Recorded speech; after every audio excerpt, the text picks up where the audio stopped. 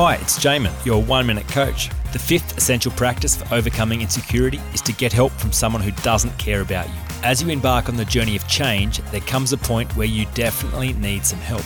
To change effectively, you have to be positioned as the adult.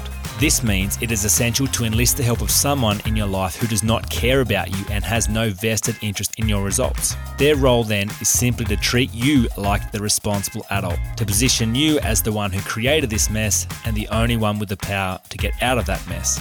Something remarkable becomes possible when you get help from someone who doesn't care about you. It means you can fully come out of hiding and be absolutely honest about what's going on in your life. It's the fear of judgment that keeps us pretending things are other than they really are.